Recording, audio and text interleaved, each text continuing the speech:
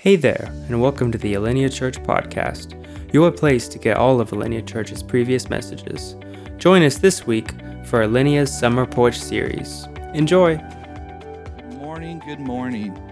So if you were here a couple weeks ago, I was up here a couple weeks ago, and here I am again. I'm sorry.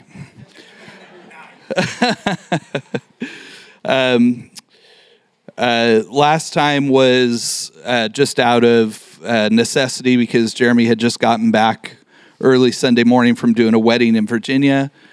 This week, he and his family are on a much-needed vacation and getting some time away, although we've gotten probably 6 texts from him this morning. We're trying to ignore them as much as possible. So, I've got some good stuff that I'm excited to share this morning. Full disclosure, my tank is a little on empty right now.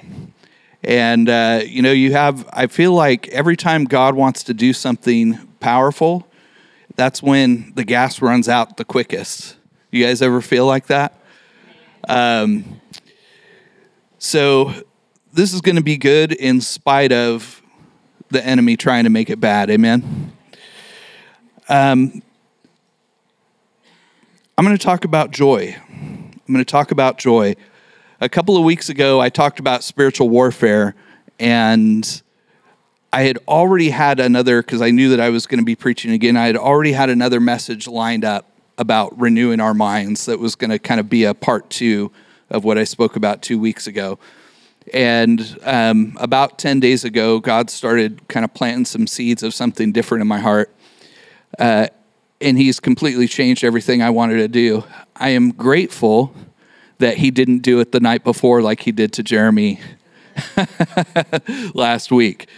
He knows our limits. He knows what we can handle, and I'm not real good with night before switches. So I'm glad He gave me at least 6 or 7 days to change things up. So we're going to talk about joy. Who has heard at some point in your life you're going through something really difficult or hard or just a series of hard things, and we know the Bible has commands in it to have joy and to be joyful and rejoice. And has anybody ever said to you, you just need to choose joy? Has anybody ever heard that? I've heard that. And I have a hard time with that because I just choose, you're not in my shoes right now. You're not going through, look, I get it. I know we're supposed to have joy, but right now in the middle of what I'm experiencing, you telling me to choose joy isn't necessarily what I need to hear or want to hear. So as God's been kind of taking me through some of this, I've been listening to sermons, I've been reading commentaries, just trying to really discern what God wants to say to us about joy. And here's what I think God wants to say. It's not a choice. It's not a choice. It's a perspective. It's a state of being. It's who we are as sons and daughters of Jesus. The access that we have to joy is based on our perspective. The amount of joy given to us never changes. So when you think of joy, you think of words like, happy, laughter, feeling, smiling, things like that. Those things are not joy. Those things are outpourings of joy. Those things come from joy, but those things are not joy. Laughter is not joy any more than tears are repentance, right? Laughter is not joy any more than tears are repentance. Those things are kind of an outpouring of who we are. It's a perspective. Those feelings, the results of joy, laughter, all that stuff, feelings are fleeting. Emotions are, at the very best, unstable and unreliable. True joy is something that it's planted so deep within us. It's who we are as followers of Jesus. So we can see in Scripture, joy is a key part of the Christian life. Paul talks a lot about it. There's commands all through the Psalms. Paul says, rejoice always in 1 Thessalonians. He gets into joy very deeply in a letter to the Philippian church. But sometimes, again, we get kind of caught up with all the stuff that we're going through in life that the joy seems to get sucked out of us. And the reality is nothing that's going on in our life changes the amount of joy we have access to. And this is the best. I was trying to think of a good example, like how can I make this really, really clear? And this is the best example that I could come up with. So if you imagine yourself on a big, let's say 5 or 10 acre property, and you've got a house kind of at the front of the property, and it's middle of August in Tennessee, sweltering heat, weeds everywhere, the grass is dying, there's, the biggest bugs you've ever seen in your life. It's humid, your clothes stick to you as soon as you walk out the door, and every day it's like, man, this heat, the humidity, the bugs. And Tuesday, the heat, the humidity, the bugs. Wednesday, the heat, humidity, the bugs, over and over and over again. And you're standing out on your back porch, and way, way at the back of the property, you see kind of something shimmering, and one day you make your way back there, and there's a pool on your property. It's like, I had no idea there was a pool here. So I go back, and I build a house right next to the pool. And I put a deck there, and the minute I step out of my backyard, out of the back of my house, I'm in the pool, right? So every day when I walk out of my house, all of the same things still exist. The heat, the humidity, the bugs, the sweltering, the weeds. Those things don't change, but my proximity to what changes those things changes. My perspective now has changed, and I walk out my door, and I immediately step in that pool. Amen? And that's what God wants us to understand. Joy isn't something that we choose because of our circumstances. It's something he's given us in spite of them. And that is how we need to be living. Joy is not, and if you're taking notes, write this down. This is a good one. I always go through my sermons the morning of, and I kind of look and I go, where's some good one-liners? This is one to write down if you write things down. Joy is not the absence of sadness, and it is not the presence of anything spectacular in our lives. It is who we are.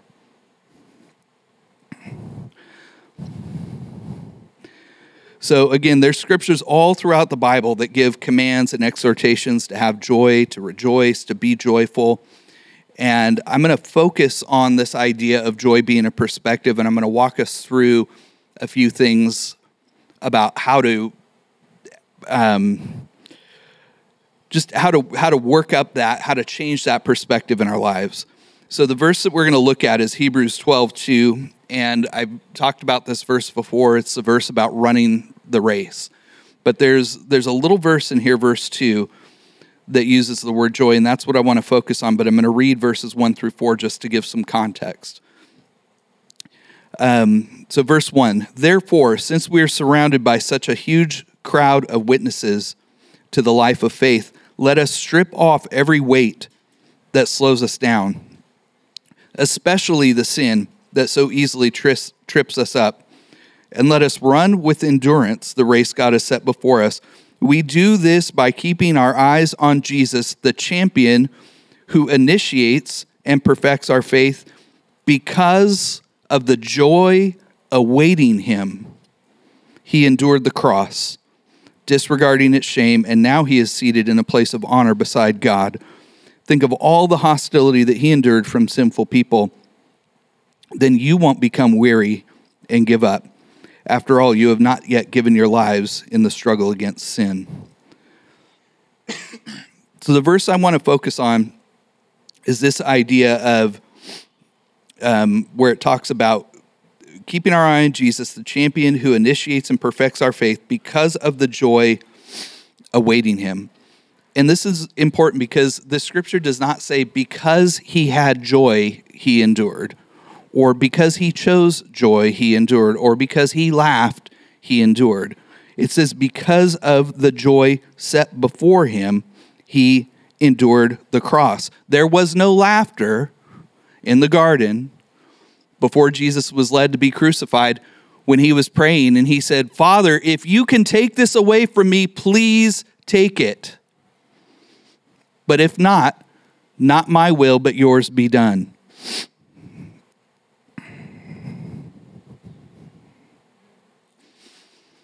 Jesus didn't find joy in the event. His joy was set in the guaranteed outcome. He knew what the end result is. He knew when he stepped foot out of his home, he was stepping into that pool, that endless access to joy in God. Amen? James 1, 2 through 4 says, count it all joy when we encounter various trials, because the trials produce patience. Patience works in us so that in the end we may be perfect and complete, lacking nothing. We don't choose joy for joy's sake. We count it joy, and we see from the perspective of the finished work of Christ on the cross, and we operate out of joy. Okay, we operate out of joy. No matter what we're going through, we operate out of joy. Now, I'm not going to stand here and assume that this is just going to come naturally and easily. I go through hard things. We've all been through hard things, and it's very hard to look at somebody who is going through depression or a severe loss or anxiety or things like that and have this conversation. That's why I don't like the idea of, well, just choose joy. Because that's not, what if we came alongside and said, you know what, let me pray for you and let's focus on Jesus. Let's focus on the source of joy and get there together, right? So we want to cultivate that perspective so that it's something that wells up within us in spite of whatever we're going through. So I have, you're probably sitting there wondering, how do we do this? And I'm glad you asked because I have a few ideas. So I have 5 actually. I'm usually big on 3, but I had to get all the way to 5 today. So here's the first one. Here's the first way that I think we can cultivate this perspective of joy in our lives. Number 1, ask. Just ask. Ask God for a change in perspective. Sometimes we have to get comfortable asking for the thing we need or want. Does God already know? Absolutely. When he walked into the city, did he know that the man was screaming out his name was blind? Of course he knew. He knew. And what did he do? He walked up to him and said, what would you have me do? And the disciples were probably all looking at him like, Jesus, you can see he's blind. But the man had to say, Lord, I want to see. I want to see. Jesus needed to hear him say it. Lord, I want to see. And he healed him instantly. Sometimes we need to get past our pride, our hurt, all the things that we're going through, and just ask. He's there. He's a good father, and he wants to give us the thing that is going to get us through to that end result, the thing that he's already provided. Amen? We need to be a church of askers. We need to not be afraid to ask. My kids are not afraid to ask me for anything. And most of the time, they get what they ask for. They're not, every once in a while they ask for something a little too outrageous, and I have to explain to them why it's better for them. Do you not think God would do that for you? God will do that for you. If you ask for something that he doesn't think is in your best interest, he'll help you understand why he can't give you that thing right now, or why you have to. He's a good father. You don't have to be afraid of him. I don't just say no. Well, my kids would probably tell you I just say no. But I try and give explanation and help them understand if I'm going to say no. But as parents, we want to give good things. And our Heavenly Father, he wants us to have access to this perspective, right? God doesn't command what he doesn't provide. And so if he says to have joy, you have joy. Amen? He doesn't command what he doesn't provide. If he says have joy, you have joy. He wouldn't ask for it. if he didn't already provide it. So number one is ask. By the way, Jesus, I gotta keep reading my notes. Jesus made it clear to his disciples that they had overlooked a big opportunity when they were walking with him. And if you remember, the verse is in John 16. And he said to them, until now, you have not they were with him every day, all day long. And he said, until now, could you imagine being with Jesus and not asking him for something? Until now, you have not asked for anything in my name, but ask and you will receive, and your joy will be complete. It's okay to ask. It's okay to ask. Number two, this is a really, really practical one. Read.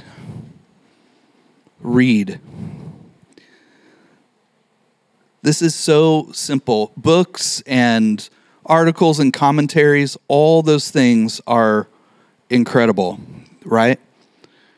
Nothing replaces immersing yourself in the Word of God, the Holy Spirit inspired Word of God. Nothing replaces that.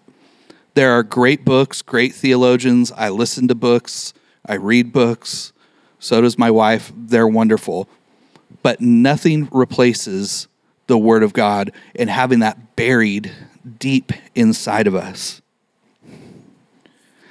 David talks about this in the Psalms, just a couple of things. The commandments of the Lord are right, bringing joy to the heart. Psalm 19. I have rejoiced in your decrees as much as in riches. Psalm 119. I rejoice in your word like one who finds a great treasure. Psalm 119 again. So just simply reading and embracing what God says through his word changes our perspective and gives us that perspective of joy. Number three, this is a two-parter. Remember and meditate. So we've got ask, read, and I'm sure there's a ton. Talk to God, ask him for ways to cultivate joy in your life. These are just 5 really practical things that I felt, this is a good starting point that just about anybody could do and implement in their life pretty quickly to start cultivating this perspective. Number 3, remember and meditate. Our perspective is renewed by remembering God and meditating on his goodness and recalling his faithfulness to us. Whatever hard thing you're going through, I know that there's something good that God has done. And sitting there and reminding yourself of that is often the best medicine. And here's the thing, our circumstances don't always change immediately, but it shouldn't change the way we respond to them. Amen? Can you hear that? Just because we do all it doesn't mean the circumstance is going to change. Jesus' circumstance never changed. He still had to carry the cross. He still had to die, right? That didn't change. The hard thing he had to go through didn't change, but he remembered God's goodness. He remembered who he was. He recalled the joy that was being set before him. And so when we remember and we meditate, our perspective changes. Psalm 63, you satisfy me more than the richest of foods. I will praise you with songs of joy. I lie awake thinking of you, meditating on you through the night. I think how much you have helped me, and I sing for joy in the shadow of your protecting wings. Our perspective changes when we remember and meditate on what God has done for us. And let me say this too, we can remember and meditate on the wrong things. Don't do that. We can remember and meditate on the wrong things. Remember and meditate on what God has done and what he has brought you through. Number 4. You're all going to love this one. Sing. How many singers in here? Come on. Just 3? Seriously? All right, listen. I know you all are singers. You are closet, roll your windows up in your car. Sing. Some of y'all are shower singers. I know we got some shower singers in here. All right? Listen, singing is an incredible perspective changer. Y'all, it is an incredible, and I don't care how good or bad you sound, right? We can't all sound like Abigail. It's not possible, right? But God, no matter what is going on or who you think you are, God has put a song inside of you. And if you don't take anything else, will you please hear this? God has put a song inside of you. Sing it.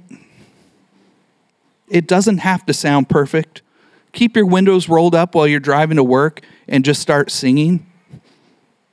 And this is another sermon, but if anybody has questions about praying in tongues or any of that kind of stuff, if you ever just want to get with God on that whole topic, just roll your windows up in your car and do it on your own, right? It's just you and God. You don't have to listen to anybody's theological explanation on whether tongues is good or bad or any of that. Just start singing.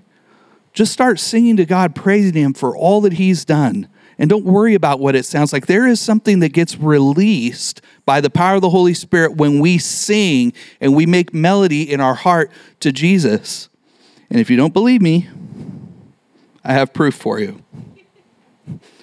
Paul, in his letter to the Ephesian church, be filled with the Spirit, speak to one another with psalms, hymns, and spiritual songs. Sing and make music in your heart to the Lord. This is a huge perspective changer. And I have had this discussion with my oldest son, who, by the way, turned 18 yesterday. Everybody say happy birthday to Aiden. You know, and we talk about, we're both musicians. We're both very much into music, and we talk about the effects of the wrong types of music and things like that. I do like music that isn't Christian music. Thank you. But when I'm trying to get my heart and my perspective right, I'm not turning on Guns N' Roses. Sorry, that's the first thing that came to my mind. Right? That's not what I'm turning on. I'm going to turn on something, or I'm going to start singing something that's going to change my perspective for the better. You guys, singing, I'm going to challenge every single person in this room right now, at least one time this week, give this a shot, please. Can you all commit to that? By yourself, there's not going to be any kind of quiz or test next week, but try it. Roll up all the windows, sit in your car, driving to work, and just start singing and see if your perspective doesn't change. I guarantee you it will. I guarantee you it will. And here's number 5. Surrender. Jesus surrendered in the garden when He said, "Not my will, but yours be done." If it is possible for you to take this from me, please do it. But not my will. Yours be done. And He surrendered for the joy set before Him. And this act of surrender helped Him keep the perspective of the guaranteed outcome. The joy wasn't in the thing He was going through. It was in the outcome that He knew was awaiting Him. Amen? Paul's most exhaustive writing on joy was to the Philippian church. I mentioned that earlier. Do you know what Paul was doing when he wrote the letter to the Philippian church? Huh? He was in jail. House arrest, imprisoned. And listen to what he says. But even if I am being poured out like a drink offering on the sacrifice and service coming from your faith, I'm being imprisoned because of this faith that we have in Jesus Christ. I am glad and rejoice. So you too should be glad and rejoice with me. Paul's joy was not based in his circumstance. He was imprisoned unjustly. There was no reason for him to be joyful, but he knew the outcome. He knew what was coming. And so he was immersed in that perspective of joy. Now, go ahead and have the band come on back up. And this is the last thing I want to say, just as we begin to close here. I feel like already there's stuff stirring, and I think there's some of us in the room that are probably fighting this idea right now. And that's okay. That's okay. Struggle with it. I struggle with it. Our family struggles with it, right? We all go through stuff. Do not let the enemy trick you into thinking that you don't have access to joy. You do. It isn't a choice. It's who you are. And it is in spite of anything going on the surface. Okay? So this scripture in Hebrews 2, fix our eyes on Jesus, the perfecter of our faith. I listened to Pastor Stephen Furtick. Some of you probably heard of him. And he says it like this: joy is a focus before it's a feeling. And I'm going to say something here, and I'm preaching to myself as much as anybody. And my wife preaches this to me all the time, so I'm basically giving her a see I told you so here, but that's all right. We can absolutely focus on the wrong stuff, and it is very difficult to focus on our guaranteed outcome when we spend our time focusing on the endless wellspring of negativity and everything that isn't our outcome that sits in our pocket every day. Is that okay to say? I'm not saying go throw your phone away. And again, please, there's no judgment. I'm talking to myself as much as anybody else. But when we're scrolling through and we're looking at everything that's wrong with the world, when we're scrolling through and looking at everything that everybody else has that we don't, how can we maintain a perspective of joy with that? So that's my next challenge to all of us is let's put that away and let's focus on the wellspring of joy that God has provided. He's built us a house next to an infinitely deep pool of joy. And please hear me, I am not saying that whatever circumstance you are in the middle of right now is going to instantly change. But I am saying that you will get through it, and you will do it with this perspective of joy. Amen? All right. Let's all stand back up. We're going to worship one more time. If you do not have this faith in Jesus, I think I said a couple of weeks ago, there is no salvation prayer in the Bible. It's simply a choice to trust Him and to acknowledge Him. So if you would just close your eyes right now. And if that's you, if you haven't put your faith and hope in Jesus, would you just agree with me now? Father, I choose you. I choose to put my faith and my hope in you and your guaranteed outcome for what you've done for me on the cross. I open my heart and my life, my mind to you. I ask you to come in, to change my perspective, and to allow me to be all that you have called me to be, God. In Jesus' name, amen. Well, thank you for tuning in today. If you would like more information about Alinea Church, you can go to alineachurch.org/connect. There you can enter in your information. You can ask about more information about the church, and you can even let us know if you've prayed to receive Christ. We would love to put a free gift in your hand to equip you on this new journey. If you would like to partner with this ministry, you can do so by going to alineachurch.org/give. There you can make an easy tax-deductible gift to further the reach of the gospel through Alinea Church. Would you also pray about becoming a monthly partner through your financial giving? Our site makes it easy to set up a recurring schedule. Please take a moment to share this message, subscribe, like, and comment wherever you get your regular diet of podcasts. It helps us by getting the word out about what God is doing here in Middle Tennessee. If you live in the Middle Tennessee area and you don't yet have a church home, we would love to host you at Alinea Church. We hope to see you there. Remember, God sees you, He loves you, and He wants the best for you. God bless.